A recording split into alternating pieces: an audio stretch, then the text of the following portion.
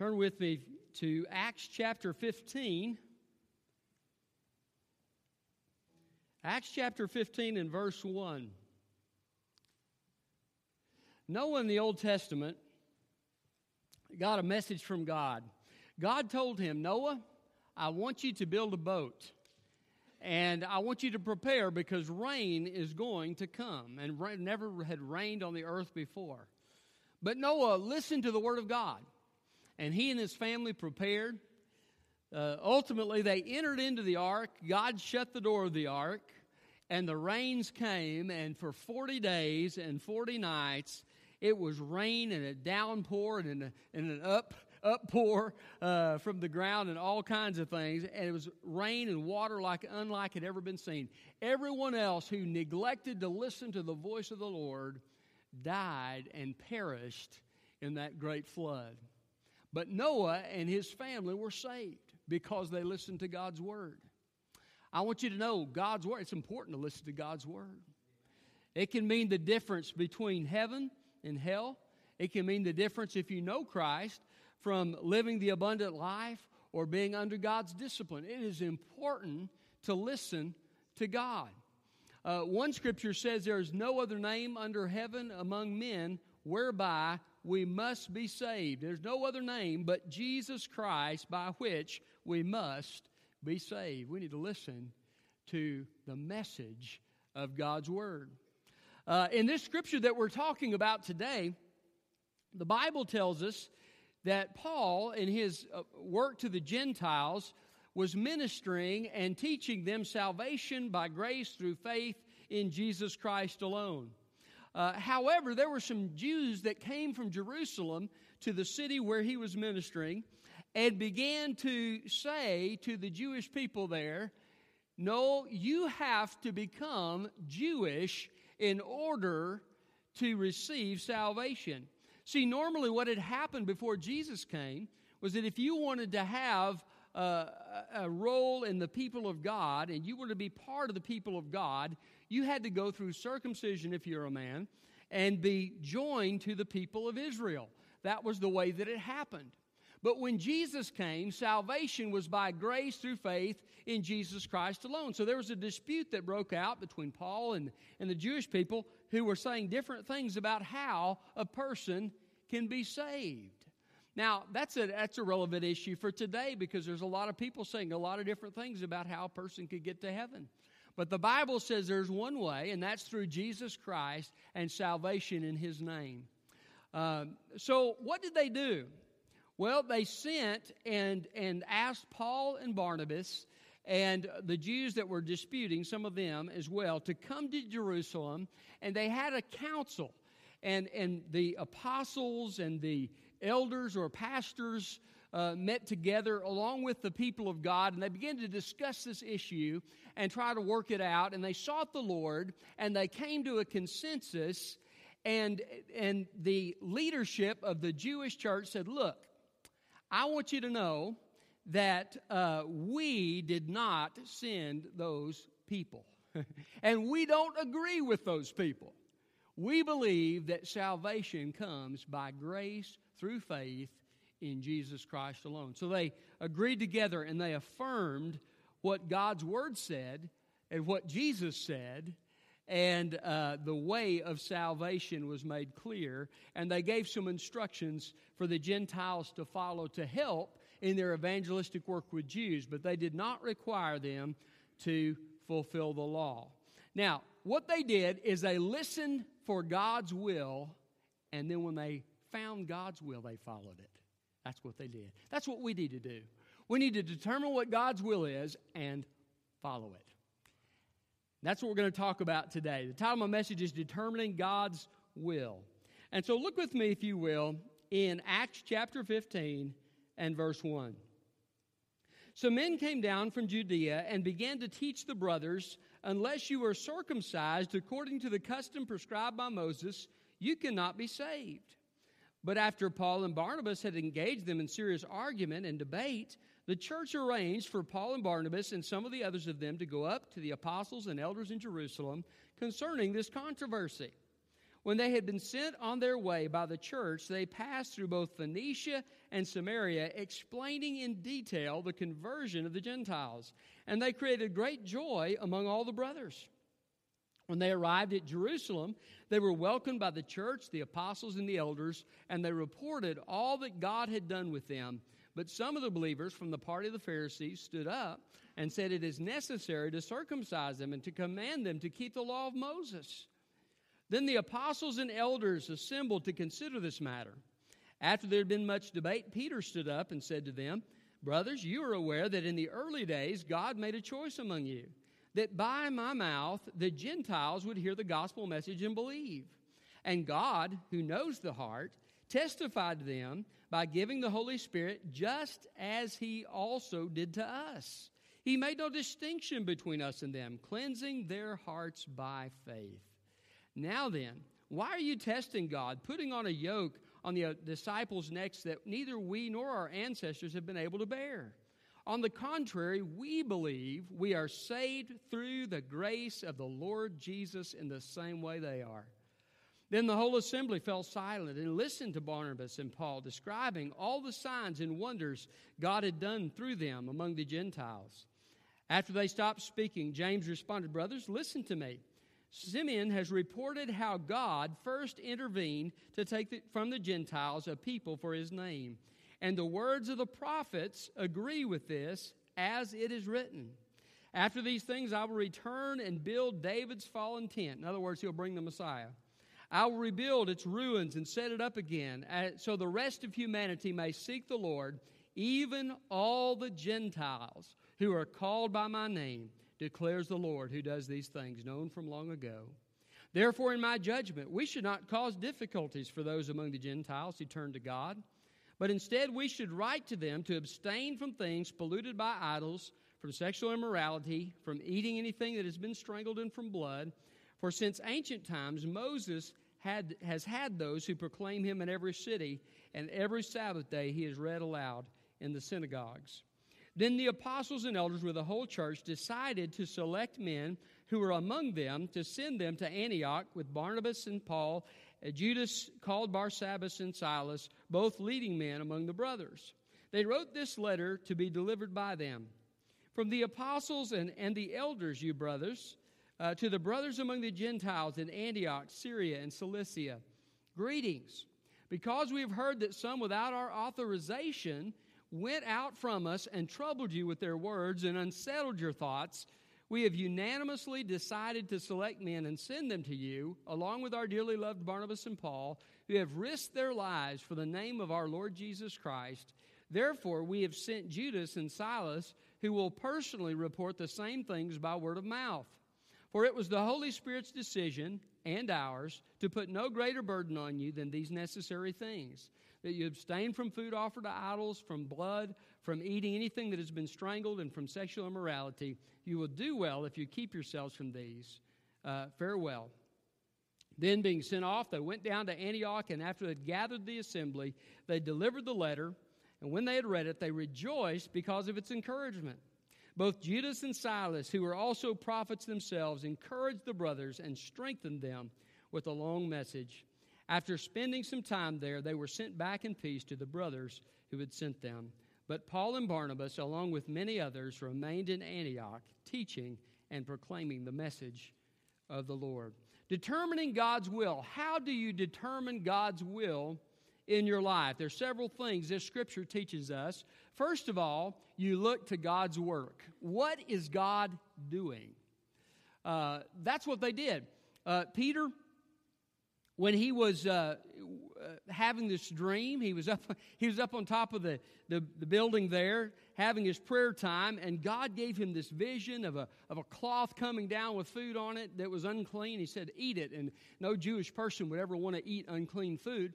He said, "No, Lord, God forbid," and he sent that towel back down 3 times, that sheet with all the things on it, and then God said, "Listen, there's a man coming to you, and these 2 men are going to ask you to come with them to talk to a Gentile man. You go in and you do what I tell you to do." And so Peter agreed, and he went. And as he was speaking to Cornelius and these other Gentiles, by the way, a Gentile is just somebody that's not a Jew, in case you didn't know that. As he's speaking to them, the Holy Spirit of God comes down upon them and fills them, and they begin to speak in tongues, which was a sign of the presence of God coming to the Gentiles, just as it had come to the Jews. And so Peter says, hey, you remember what God did? You remember I told you about what God did and how God moved and how God worked. And you heard that from my mouth, and you saw the effect that God worked in the lives of these people. Jonathan Edwards was an American pastor and theologian, and he was part of one of the great awakenings in America. And he said when God began to work, there were some things he wasn't too sure about, but he would look and he would see, is the person's life changed? Has God changed their heart? And as he looked and he saw the work of God in their heart, he knew that God was at work. So looking at what God's doing can give you an idea of God's direction in your life. Maybe God wants you to join Him. Some of you went through experiencing God, and when we went through experiencing God, we learned that you to look and see what God is doing and join Him. God may have something He wants you to be a part of, and He wants you to join and do. Look at where God's working. Is God working in a family member's life? Maybe they're asking questions about spiritual things. You need to pray for that family member. Maybe God is at work and there's some people that have started a Bible study. Maybe God wants you to support that Bible study with your attendance and join what God is doing in your workplace. Maybe there's somebody with a need and God has given you a burden upon your heart to meet that need, and you just need to respond to God, and God's at work and you just need to join Him in what He's doing. So when you determine God's direction in your life, one of the ways to do that is to see what God is doing, but see what God is doing and also look at God's Word, because God's Word will tell you if something is legitimate. From time to time, I'll have people say, well, I met so-and-so, and God has just supplied this person for me, and now I'm living with them, and we're not married, but God has sure been good to me, and God sent this person to me, and this is God's will for my life. That's wrong, because the Bible says that you're not to commit fornication. You're not to have sex outside of the marriage relationship between a man and a woman. I can't tell you how many times I've heard somebody say that. It's God's will. If this is God's will, and we've somehow excused what we do and say, okay, God has sent this person, this must be of God. Be careful about that. God will never contradict His Word with what is happening in your life. So make sure you put God's Word first in priority in those situations. But God will often show us what He's doing by how He works in our circumstances. So be aware of that, pay attention to that, and ask God to show you where He's working, and then willingly join Him in what He's doing. So that's the first thing.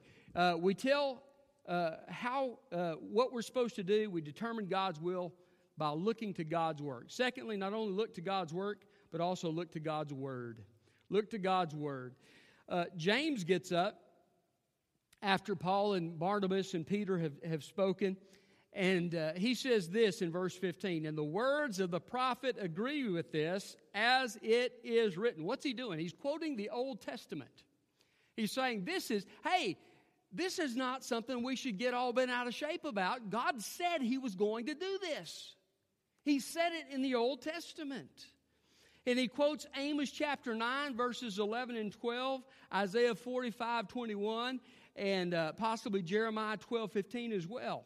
And there's many other places in the Old Testament that talk about God's heart for the Gentiles. But look at what he says. He says, I'll return and rebuild David's fallen tent. I'll rebuild its ruins and set it up again, so that the rest of humanity may seek the Lord, even all the Gentiles who are called by my name. I praise God for that, because I am a Gentile.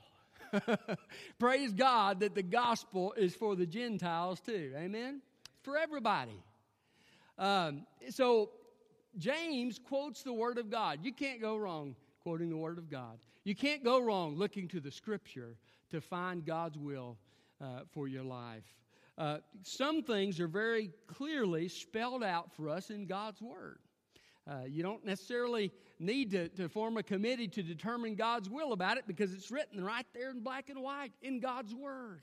So when you're determining God's will, let that be the chief thing that you look to, along with the Holy Spirit. We'll talk about that in a moment. There have been times in my life where God has just spoken to me through His Word about a specific situation. I remember one time in my last church I was preaching through a series, and I happened to be just reading in my quiet time through the book of Isaiah, and I came to this scripture, and it just really spoke to me, and I thought, wow, this is our church. This is what we're going through right now.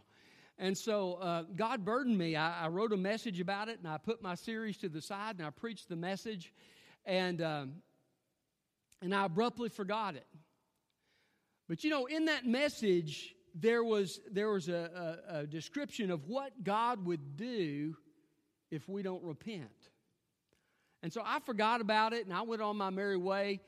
Several years later, a series of circumstances began to take place, and the very thing that scripture passage predicted happened. And it took me about 2 weeks to realize it after it happened. And it just hit me one day. I thought, that's what I preached on.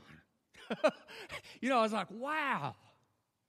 Can I tell you something? God knows exactly how to speak into your life through His Word. Let Him speak to you. Be in God's Word on a regular daily basis and ask God to speak to your heart as you read His Word. There is one message of Scripture. There's one meaning of Scripture, but there's many applications of that. And as you read God's Word, the Holy Spirit sometimes will apply something to your heart. He'll just touch you with that Scripture and kind of say, this is for you. And He'll encourage you with that. Let God speak to your heart. If you're determining God's will, look to the Word of God. Spend time in God's Word and ask God to speak to you. It's a great way to determine God's will in your life. So how do you determine God's will? First of all, you look to God's work. Secondly, you look to God's Word. Thirdly, you look to God's wisdom. Look to God's wisdom. Now, this involves looking to the Word of God, because God's Word is wise. That's one way you look for God's wisdom. But also, it involves listening to godly people who have godly wisdom. The Bible says in the multitude of counselors, there's safety. If you're trying to determine God's will in your life, one great way to do that is to spend time with some godly Christians and to share with them what you're praying about and ask for their advice. Now, their advice can't take the place of God's Word and the Holy Spirit in your heart, but God will often speak to you through wise counsel in your life. So listen to wisdom. Isn't it interesting? The church has this problem, and what do? Do they get on the phone and start a campaign? No. Of course, they didn't have phones back then. But no, they don't do that. They don't gossip in the back. No, they get all of the people get together, and the leadership gets together, and they talk about the problem openly, and they pray, and they seek God's will, and they hear from godly, wise people in the church, and they come to a consensus, and God works and moves in the situation. It's so important. God's wisdom helps us determine God's will. The Bible says, be quick to listen, slow to speak, and slow to become angry. Oftentimes, we're quick to speak and quick to become angry, and we're not too quick to listen. But as we listen, God can speak into our hearts and give us a true perspective. Have you ever kind of misunderstood a situation before? I have. Don't you feel like an idiot when you do that? And, especially if you say something and you realize, boy, what an idiot I am. Here I've said something about this issue, and I just totally misunderstood it. It wasn't even that wasn't what it was about. Sometimes we get ourselves into trouble because we don't have a right perspective on the situation that we're facing. Wise counsel is something that can help you get a right perspective on what's going on in your life. So don't neglect to get God's wisdom. And be in God's Word. Stay in the Proverbs. That's some great wisdom literature in life. The Bible is full of wisdom from cover to cover. But Proverbs was written for wisdom for everyday life.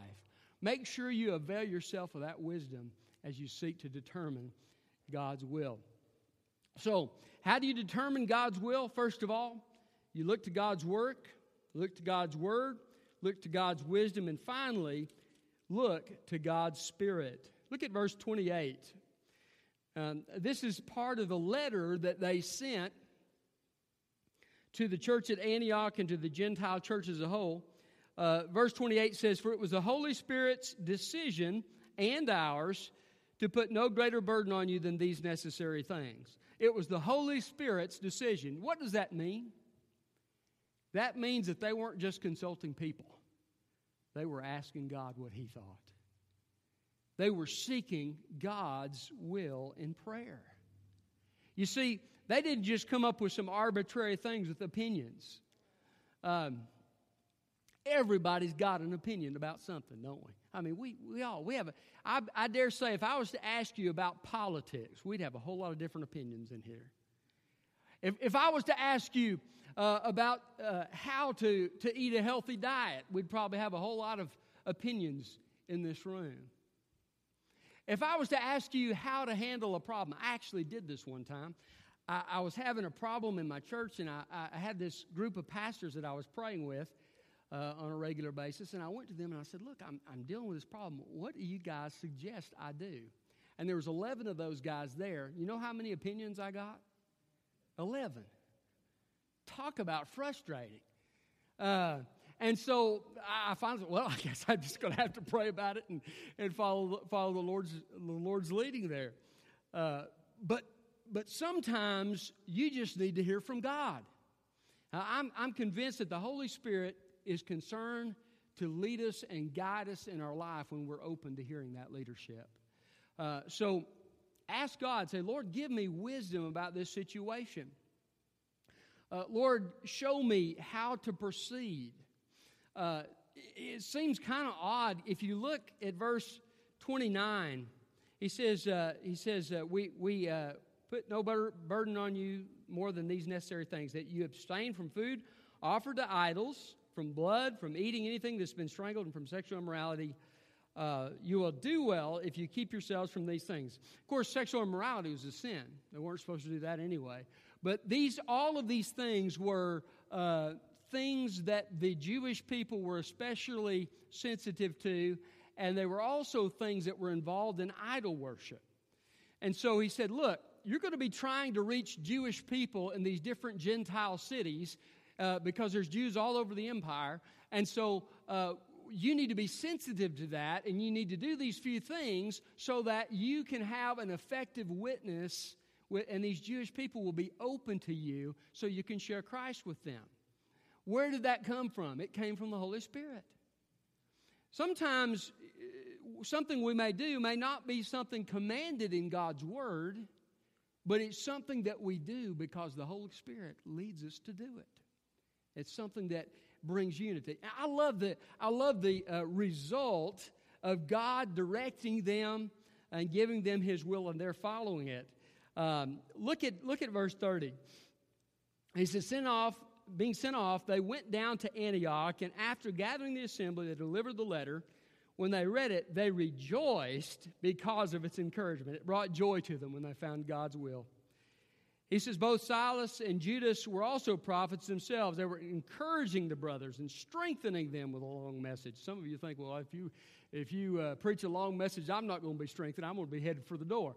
But that's what they did. They preached a long message and strengthened them in their walk with God. All of this was a work of the Holy Spirit. And then verse 33 says, after spending some time there, they were sent back in peace. You know what the Bible says? Where the Spirit of the Lord is, there is unity. God brought the church together through the Holy Spirit's leadership. As they sought to determine God's will, They looked to God's work. They looked to God's word.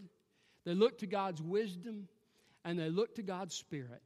And God directed them in the way that they needed to go. And the church was strengthened. It was unified. And the purpose and the mission of God went forward. What a great thing. God is still in the business of showing us His will in the day-to-day details of our lives and in our church. Make sure you look to these things in your life to find God's direction and come with an open, willing heart to obey. And God will guide you and He'll lead you in your life, and you will fulfill His plan for your life. Let's pray. Father, thank you so much.